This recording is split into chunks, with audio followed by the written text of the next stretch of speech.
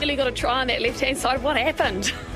Oh, but I've gone up and over and bloody head over biscuit. It wasn't enough stability there for myself, but no, I was busting for a bit of meat this game. It didn't seem to work out.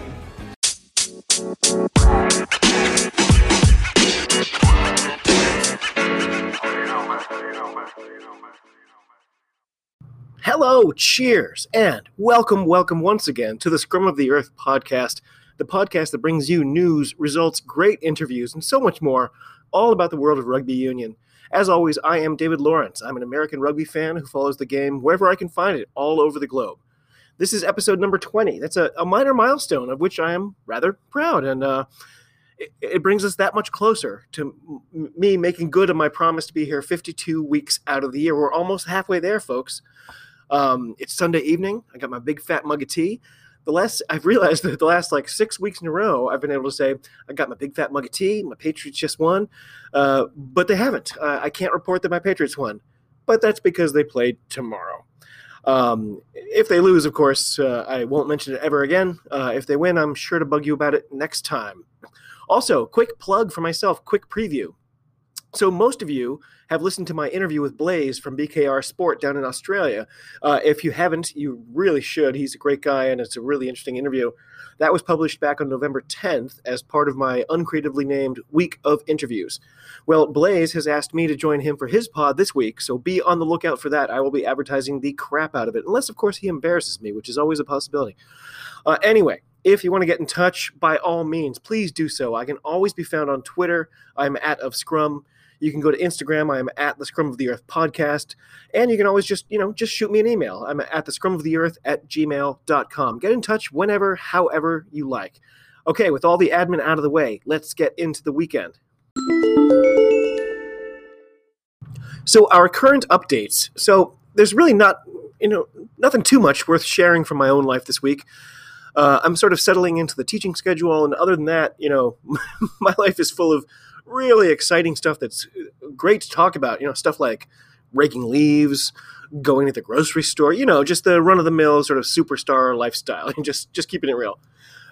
Also, as I was writing that, it occurred to me, when the world is like the way it is right now, I kind of feel like we should alter that phrase a little bit. I think instead of keeping it real, we should maybe say, let's keep it surreal, just saying. It's too good, people have to know! That's right. I guess, this definitely passes for some good news now. So Munster and Cardiff, for the most part, have finally made it out of South Africa and are back quarantining in the UK. So according to Rugby World, quote, a party of 42 Cardiff staff were finally able to leave South Africa on Friday morning. That was 2 days ago for us.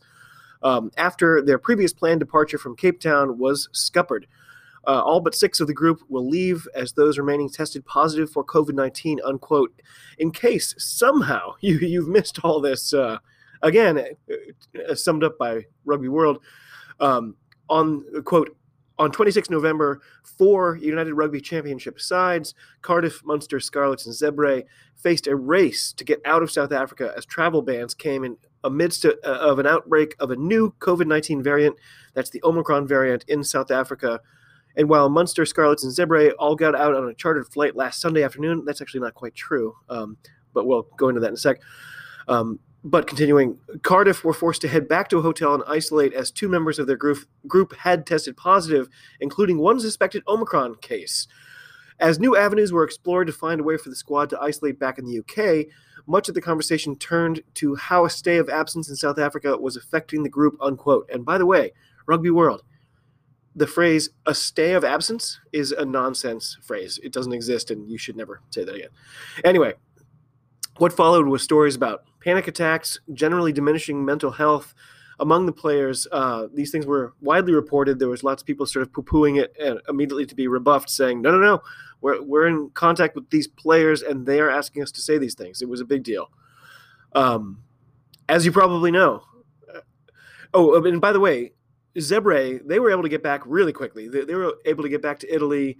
Scarlets were able to get back quicker than the other sides. But the issues that would plague Munster and Cardiff, I don't know why in the previous quote it was acting like Munster were all fine. They're in slightly better shape in terms of scheduling, health, and availability of squads and so on. But the next few weeks, they look grim for Cardiff. It's not going to be good. At least they're back home. Well, not even home yet, but back in the vicinity of home. So as you probably know, the European competitions both kick off next week, and Cardiff, they're gonna have to bring in boys from the academy. They're gonna maybe borrow from other teams just to field a side against Toulouse, a very experienced French team who at the moment must be absolutely salivating at this prospect. What a great start to the comp it's gonna be for them, probably. Of course, in all this, the most important thing by a long shot is that, as far as everything I've read, none of the players who did contract COVID were terribly adversely affected by it. There's a real and hopefully legitimate hope that they are not going to be experiencing long-term effects, but obviously time will tell for that. What a nightmare. However, I'm not going to lie.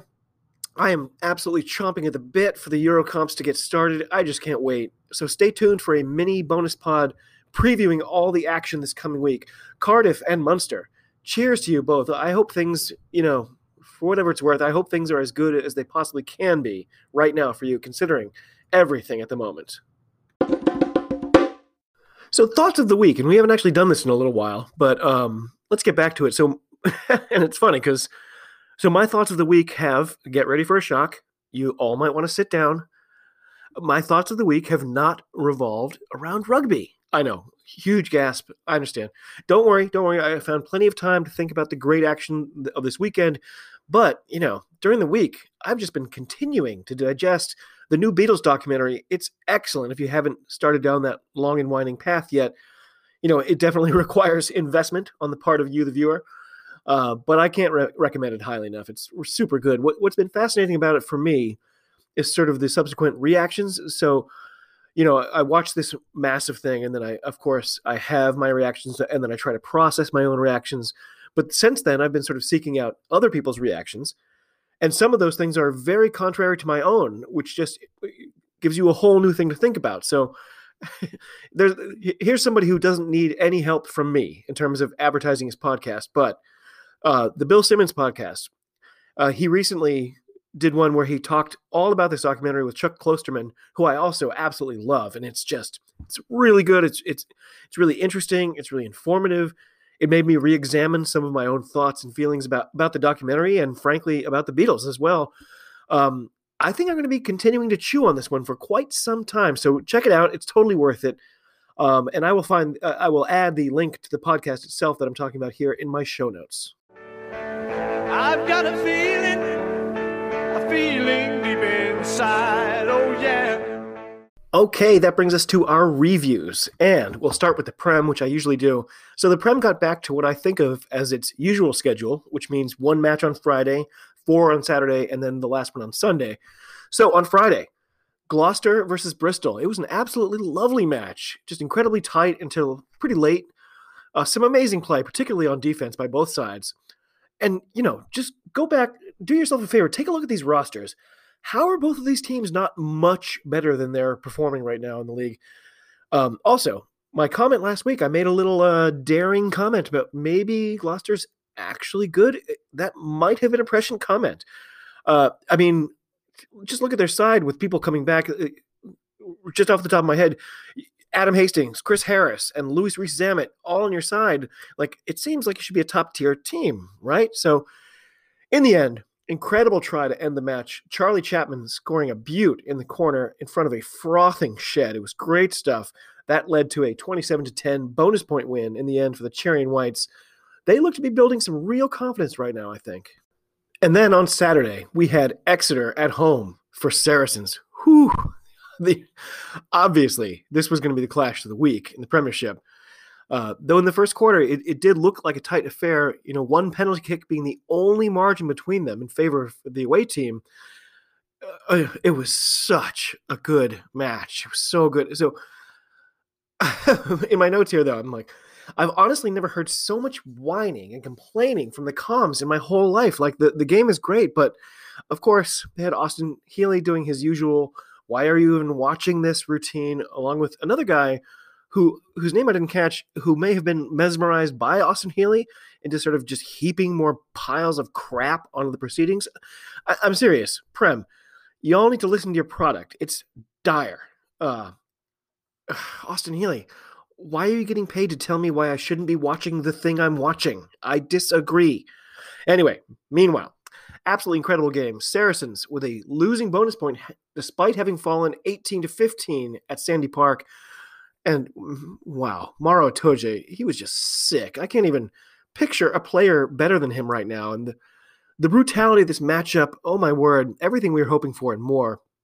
You have to hope this is a preview of a final for the season, which I guess it could be. What a narrative, what a story that would be. Incredible. Moving on, London Irish were at home for Newcastle, and London Irish have somehow managed to get 3 draws out of only 9 games this year. That seems stunning to me. So it was hard to imagine them faring well against a Newcastle team that have been on fire this year, to me at least. Nevertheless, they came out hard and angry. They really showed some dominance. They were finding themselves up 36-14 with only 20 minutes remaining. It was pretty dominant by them. Little side note, the Coms are spending a lot of time complaining about how the players don't actually punch each other anymore, and it's a little tiring and it's a little weird. So on one hand, I agree that the endless shove, grab, grin that goes on after almost every confrontation, it's getting kind of old and tiring. I just can't imagine that. So go back to letting them beat each other up is going to be the best solution. So one of the comms said, oh, okay, well now the little guys can just mess with the big guys because they know they won't get hurt. But yeah, that's what we want, right? We want to know they're not going to get hurt. I think it's 2021. I'm pretty sure we want people not getting punched in the face. Isn't there another sport where you can already watch that? Anywho. Really, really nice to see Augustin Creevy scoring another try. He's just somehow, he's just one of the most likable players ever. And with the recent plight of the Pumas, it's just good to see a former captain doing so well. Great signing from the No-Nos. With that, it was another palindromic scoreline. It was 41-14 for the Irish, but Newcastle, we have way too many different color and uniforms. Falcons, they scored and they converted a try, but as time expired, it was way too little, way too late. They still found themselves fairly dominated and more than doubled up. It was 43-21 all told. So then Northampton versus Bath, and considering how Bath have looked this year, I didn't really want to watch this whole game. And sure enough, when I tuned in very late, Agent Furbank was slotting the extras for their most recent try, and that was more than doubling Bath's total. It was 40-19 at that stage. And that's where the final score would rest for 10 or 11 minutes. The Saints, they might be growing some confidence. They're finding themselves surprisingly in the Prem's top 4. I just learned that, and it I got to admit, really surprised me. I thought I was really up on that, and apparently not. Bath, they continue to look for answers is the nicest way I can think of it. What exactly is wrong with them right now? I don't think I'm qualified to say. Like, their roster seems okay. Like, what is missing? Is it a coaching thing? Is it a philosophy thing? Is it a culture thing? I just don't know. Meanwhile, Worcester, they were at home to face Wasps. So Finn Smith started at 10 for the Warriors. Young kid. The pressure obviously was no doubt slightly alleviated by the fact that nobody has any expectations of any kind for this team. Just ask any of the 56 people who bothered to show up. Anyway, I'm probably just bitter because I live near a city named Worcester, and I really want this team to be good, and they are not. However, with a winger for Wasps getting early medical attention, the comms let slip that Wasps have 18 players unavailable due to injury. Wow, that is significant. I'm sure there's an injury bug joke in here somewhere, but I'm just not going to go looking for it. By the way, a ton of players are taking advantage of the new rule allowing players to wear tights. Considering the mockery with which this decision was initially met, it's somewhat surprising. So I wonder if it'll turn out to be a cold weather thing more than an ordinary thing, though I'm sure if someone has a great game while wearing tights, he's not going to go back, right? Like, that's the thing. Anyway, 25-14 was the advantage at the half for Worcester, who are definitely looking a bit of all right at the moment. They would quickly extend their lead in the second stanza, but they kind of just went cold. So with just over 10 minutes to go, they found Wasps pulling within 6 and on the attack. Late in the game, this was weird. So the ref called a scrum penalty, shouting, "No hook! No hook!" which caused the comms to giggle and remark, "Well, that's a call I haven't heard in a long time. Could someone explain that to me?" I have no idea what that means, and it was completely mystifying. Anyway, incredible ending to follow, with Wasps getting a nutty one down with only about a minute left. But missing the extras, they still trailed by a solitary point. I had to laugh at this point, by the way. It felt like, I don't know if it was like late in the weekend, lots of work for these comms, but I wrote down the comms are really running on fumes right now. They just called the teams, quote, the two W's, unquote, which was random enough, before then muttering, quote, Jacob Umaga, where's he off to, unquote. So anyway, the commentary started to get a little wacky. Anyway, Worcester Warriors, they looked desperate enough to drop this one. It looked like they were trying as best as they could to just drop another one. They even risked a meaningless run after the death that could easily have turned into a last gasp for the Wasps. But in the end, they did get it out and secured their victory. It was 32-31.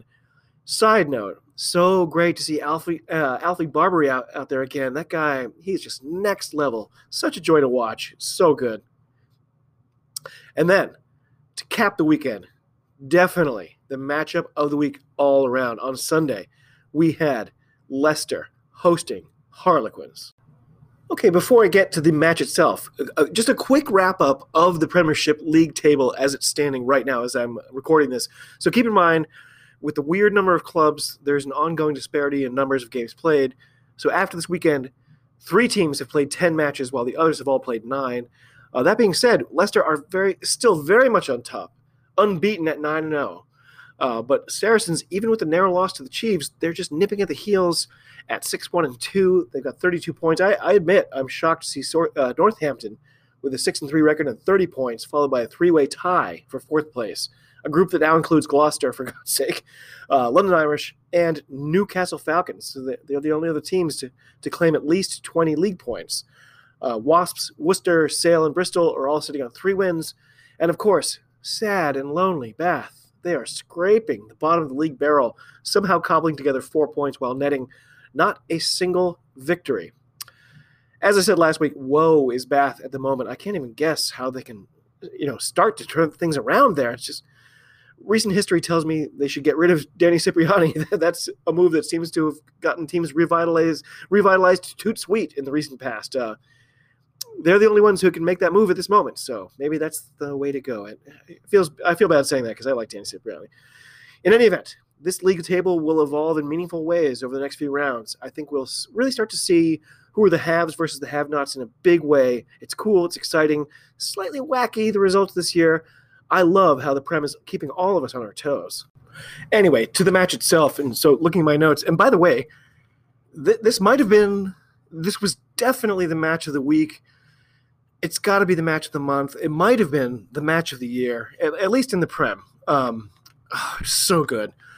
So looking at my notes, I said it was all kicks for the first parts. It was super aggressive defense by both sides. Just a really tight match all around. Oh, this was one of my favorite bits, and I hope some of you noticed this. So, as you know from listening to the pod, I love Joe Marler. I think he's incredible. I think he's one of the best players out there. I think he's playing almost at a different level than almost everyone around him. So he was doing typical Marler stuff today. He was doing his little, I'm going to annoy you so much that you might blow your stack and do something dumb and get a penalty against you. And he was doing it on Genji. And, Ellis Genge is somebody who might blow his stack at any time, and seemed like a wise investment of time by Marler, and it worked. He was just sort of holding on to the jersey. This is all right around 20, maybe just before 20 minutes. He's sort of tugging on him. He won't let go. He's pulling on him. He's doing all the things that the refs don't have time to look at, and Genji just lost it, and he just threw a punch. He just threw a roundhouse punch, punched him in the side of the head, and then made a big deal out of headbutting him as well. However, it seems like I was literally the only person who noticed that. Marler kind of smiles and looks around like, hey, it worked. No one noticed. No one said anything. And I was like, the downside of that type of play. Sometimes you get punched in the face and nobody notices and nobody cares. Anyway, it was something else. Go back and look at it if you didn't see it. I'm convinced I'm right about this. Anyway, a rare yellow card from Marcus Smith led to a 9-6 lead for the Tigers. That was around the 30-minute mark. And the comms mentioned that this was only his second yellow card ever. Both of them coming in this very stadium. Very interesting. So Tigers go up 16-9 before Lewis Linux, try of the week. Oh my gosh, it was so good. Kicking to himself, he's forced out of bounds, back in. By the way, that's not a play you can do in the NFL. Oh my God, it was incredible. So that got them back within 2. We headed to the final 20 minutes. What an amazing match. The number of handling errors were the same. The number of turnovers were the same. These two sides just can't be closer. What's the next thing I said? They can't be closer. It was just nail-biting stuff. Leicester got one more penalty on the line out, and that should be it. But then, what do you know? Harlequins steal a line out. They get a turnover. They get a penalty after the 80-minute mark. They find themselves on attack in the Leicester side, but then their own line out fails them. Just incredible. So the Tigers stay unbeaten just by the skins of their teeth. It was 16-14 in the end. What a game. You've got to watch it. It was incredible. Even if you only find the highlights, oh my Lord, it was the game of the year for sure. So moving on to the URC. To start off, Edinburgh were at home and they won 24-10 versus Benetton. So Pierre Schumann, as they say in the stadium, of course, Schumann, he again looked really good, this time off the bench. And a little sneak preview here, I am very excited to say the Schumann has agreed, at least tentatively, to join us here on the Scrum of the Earth to discuss his time in Edinburgh, his first caps for Scotland, and lots more. Definitely stay tuned for that one. If it actually happens, I've got my fingers crossed, it's going to be great. In any case, Edinburgh, of course, they looked very sharp in this one. They scored 4 tries to Benetton's 1, with Buffelli looking like a real gem. Edinburgh scooped him up from the sort of dismantled Pumas squad in the offseason, and what a player he's turning out to be. Diving further into the game stats, both teams they split the time of possession exactly according to the stats I saw, but obviously it's what you do with that time that's going to make the difference. Edinburgh, they had almost twice as many defenders beaten as the Italian side. It was 23-12 on that count. Edinburgh were forced to make a ton more tackles than Benetton. The tackle count was 130-92. With, by the way, the Mish making 16 just on his own. What a workhorse he is. However, even with that smaller number, the Rainbow Cup champs missed almost twice as many of their tackles. And therein, to me, lies the true tale. So good old Darcy Graham led his winning side in meters and defenders beaten. Edinburgh are quietly building some serious good stuff over in Scotland. And moving on, Leinster, not surprisingly, they completely destroyed Connacht. Despite the boys in green scoring first, the final score was 47-19, and it pains me to say it never felt even that close. Leinster managed 7 tries in all, along with 12 of the 14 possible extra points. Connacht actually had more time of possession and even had 2 more defenders beaten, but those stats were just meaningless in the onslaught that was Leinster. I'm still happy with how Connacht are doing on the whole. A result like this, it shouldn't be hugely shocking to anyone who's familiar with this particular league. Connacht, take your 3 weeks, go play in the Euro Cup. We'll get back to the drawing board around Christmas. How's that sound? And then Ospreys, we're at home to meet Ulster. And what? The first thing I wrote was, what is this terrible canary yellow being sported by the Ulstermen? They look like Woodstock RFC. Boy, oh boy. So, at least, Ospreys were in their traditional, intimidating black. Looked even better by comparison to the other kits. But I'm not convinced fashion or design are what will be tested here today. As the match wore on, I actually came to like the Ulster kit a little bit. There's sort of a retro Steelers vibe to it, I guess, a little bit. Better crowd than I had thought at first as well. It's good to see Welsh people actually watching rugby in person. It seems like that's what they should be doing. It looked cold as heck tonight, by the way. So 15 minutes saw no scoring at all. A yellow card for Ospreys. Luke Morgan may turn things around one way or the other, I said. Scoring was not easy to come by this evening. The match was knotted at 13 after 57 minutes. The home side added a couple penalties over the next 10 minutes, and then a little on-field controversy over whether or not Ulster could field enough qualified players for a contested scrum. I'm so fascinated by these things when they come along. So the ref asks about 100 times before he's convinced that they've even understood the question. They go back to work with a serious question mark. That was a long walk for a small drink of water because free kick to the Ospreys just to keep things going, and Ulster found no foothold at all after that. They bow out of this game 6-point losers. It was 19-13 in the end. A surprisingly poor effort for them, and it was really kind of surprised me. Next, of course, was Glasgow versus Dragons. I was pretty excited for this one, and after 15 minutes, Glasgow opened their account with the first score of the night. A lovely try near the left post. They would score 2 more, converting 1 while the Dragons just couldn't find their breath. A 19-0 shutout at the break. No scoring from anyone for almost 20 minutes in the second frame until Ali Price. He called his own number for a sneaky little try, which Ross Thompson, who I just now realized looks exactly like Smeagol before he found the ring in the first place. He slotted one right through the middle of the uprights for a 26-point shutout.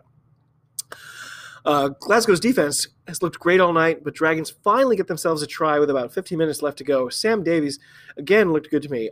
I have to wonder, what is it that's keeping him out of the Wales squad? Because I think he's a standout. Is it his size? Am I missing something? Welsh fans, let me know. What am I missing on Sam Davies? So both teams would score and convert another try apiece, but in the end, the Warriors were convincing winners at home. 33-14 the score in their bonus point victory. It's your luck, and luckily my luck was in yesterday. I mean, it could have gone totally another way and I wouldn't be here standing talking to you. You know, it's just one of those things. And that's right, the sound of the Glaswegian tells you it's time for a check-in on how the Scottish teams are faring in their division in the URC. So if we look at the battle for the Haggis Cannoli, Edinburgh are ahead with 28 points to Glasgow's 21. There's a bigger difference than I thought, actually. The two Italian teams are lagging behind despite last week's win over Glasgow. We see Benetton at 16 points in the league table. And Zebre, they're cellar dwelling with a single point, their only reward for their entire campaign so far. To be fair, they've only played 5 games to most teams 7. But the way it looks, more games isn't exactly what's going to be helping them at this stage. Okay, and then, as you know, we did have our South African derbies to replace the canceled matches, or postponed matches, as the case may be. So 30-16 was the final result with Sharks versus Bulls. And, I'm going to go ahead and admit, I totally missed this one. I have nothing to report whatsoever. I did look at the stats afterwards. Kicking seems to have told the tale on the day. Sharks slotted 6 penalty kicks to the Bulls 3. They also doubled the away side tries. That was 2-1. I dislike watching matches where I already know the result, but I may have to make an exception in this case. I just want to kind of see what these teams are looking like right now. And then the Stormers versus the Lions. The Stormers, they looked pretty overwhelmed throughout. Got to say, the camera work was reminiscent of Saving Private Ryan. I distinctly felt like I was watching footage from a war. It's just shaky all over the place. It was rough. So right at the end, Stormers got themselves a try for pride, but then immediately gave one back. Really just a morale breaker. I wrote down a morale backbreaker. I don't know if that's a phrase. The visitors, they got out with a convincing 19-37 win. Weird to see 200 people scattered throughout the Giant Stadium, but I guess that's progress. And, it's good that they're there at all. So to check in with the overall league, I'm frankly shocked to see the points totals. With Leinster's surprising loss last weekend, they find themselves leading the competition by only 1 league point. I'm shocked by that, with Edinburgh nipping at their heels. Woo! Ulster and Ospreys make up the rest of the top 4 overall with 29, 28, 25, and 21 points respectively. Glasgow also have 21 points on the year, but they have 1 fewer win than Ospreys by some divine trick. Munster, then, they have 19, and the boys in Connacht are tied with the Rainbow Cup winning Benetton at 16 points each. The rest of the table is sad, frankly. It goes Cardiff 14, Lions and Scarlets at 11, Sharks and Dragons at 9, Stormers at 7, Bulls at 5, and the winless Zebre, clutching desperately to their single league point. It's worth noting every team I just listed as below Benetton, they've only played 5 matches. So with the super sad exception of Dragons, who find themselves bottom 4 despite having played 2 more games than everyone else. Time to consolidate these Welsh teams, anyone? Anyone?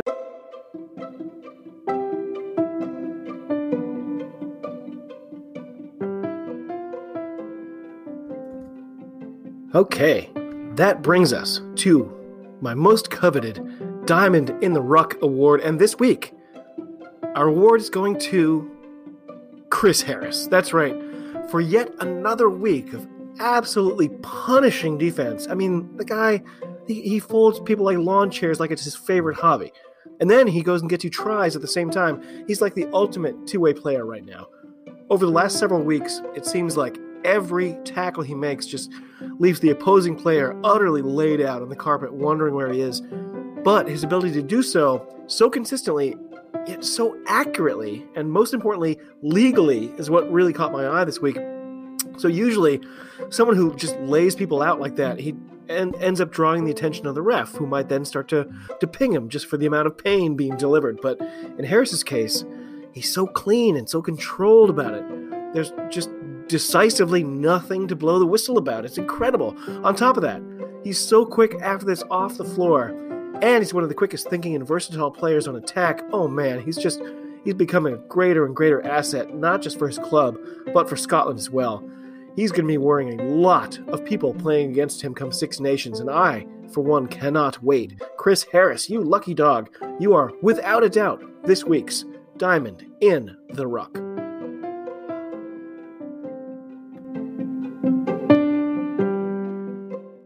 And of course, that at last brings us to our previews for next week. So let's look ahead. So as most of you will be well aware, both the Prem and the URC are taking a 3-week break to make room for the opening stages of the European competitions. Yes! So the Heineken Cup, or the Champions Cup, and the Challenge Cup. Once again, if you're not sure what I mean about all this, please check out my mini bonus pod entitled, What's the Deal with the European Rugby? That was originally posted on October 6th and is obviously available now. I'm going to do a dedicated preview pod just in a couple of days to sort of better highlight these incredible tournaments and what we can expect in the next 3 weeks. But in the spirit of this weekly pod, let's at least look to the first round of fixtures. So, I gotta say, I just got a little chill even thinking about this. It's the most wonderful time of the year for rugby. It really is. So, on Friday, December 10th, we will see Northampton. They will be hosting perennial powerhouse Racing 92. That'll be in the Champions Cup. And in the Challenge Cup, Newcastle will be hosting the Worcester Warriors, and Lyon will be at home for a surging Gloucester team. So on Saturday, things really get kicked off then. The Champions Cup will feature the hapless, of course, Cardiff team scraping together a side at home against Toulouse. God knows how that's going to go. Hopefully injuries will be minimum. Leinster will be hosting a struggling Bath squad. I think we all know where that one's going. Bordeaux-Bègles will be at home to face the unbeaten Leicester Tigers. I have no idea what to expect from that. It's going to be so good. Then Bristol will be welcoming Scarlets. Clermont will be at home for Ulster. And Exeter will be at home in Sandy Park to face Montpellier. Woo, so many juicy matchups. Meanwhile, at the same time, the Challenge Cup is going to feature Zebre. They'll be gratefully at home to take on Biarritz. Saracens will be at the Stone X for Edinburgh. Oh, come on, Edinburgh. That could be a good one.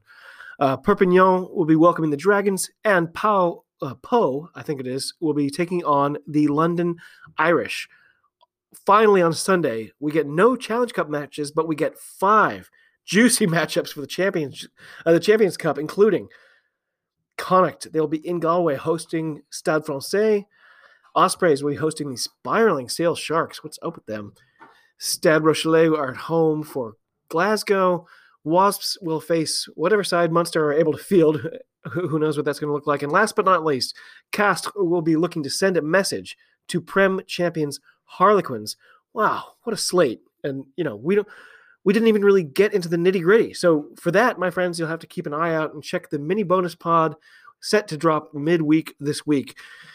These matchups between teams like you feel like you know them intimately, and other teams you've literally never seen before. Oh my God, it is the greatest.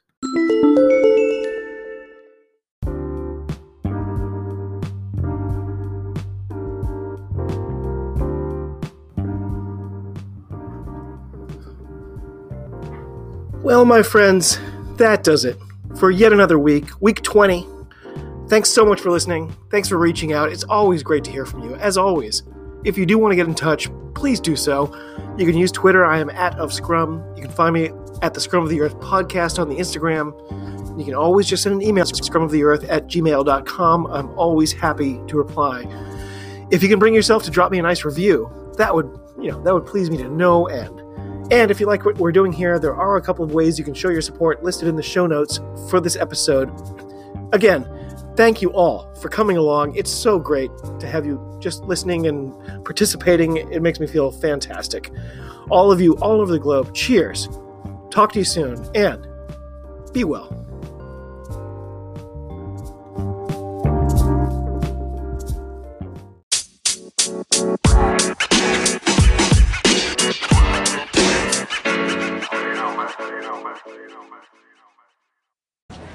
It gives me great pleasure to be here today. Oh, it does, Nate.